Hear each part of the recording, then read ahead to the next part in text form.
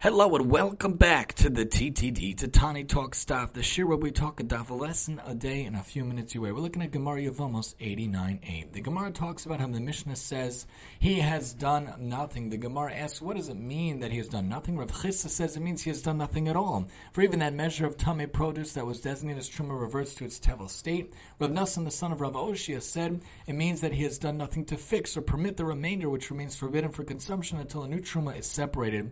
But what he separated as Truma is Truma. It reminds you of the idea of doing nothing. How often do we see people who do nothing in their life, who waste their life, who waste their time away, who waste their days and waste their years, and they have nothing to show for 120 years. We should be zocheh to have 120 years in this life.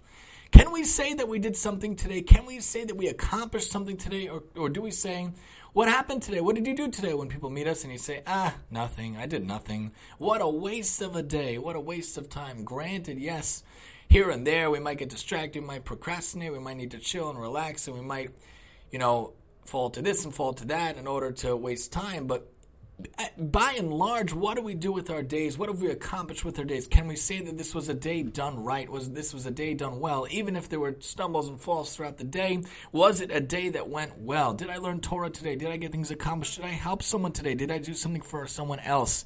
Don't tell me, don't tell yourself, don't tell anyone else that you did nothing at all in your life, in your days, in your weeks, in your hours, in your minutes. Make sure that every minute is meaningful. Make sure that every second is sparkful and meaningful and possible to get things done.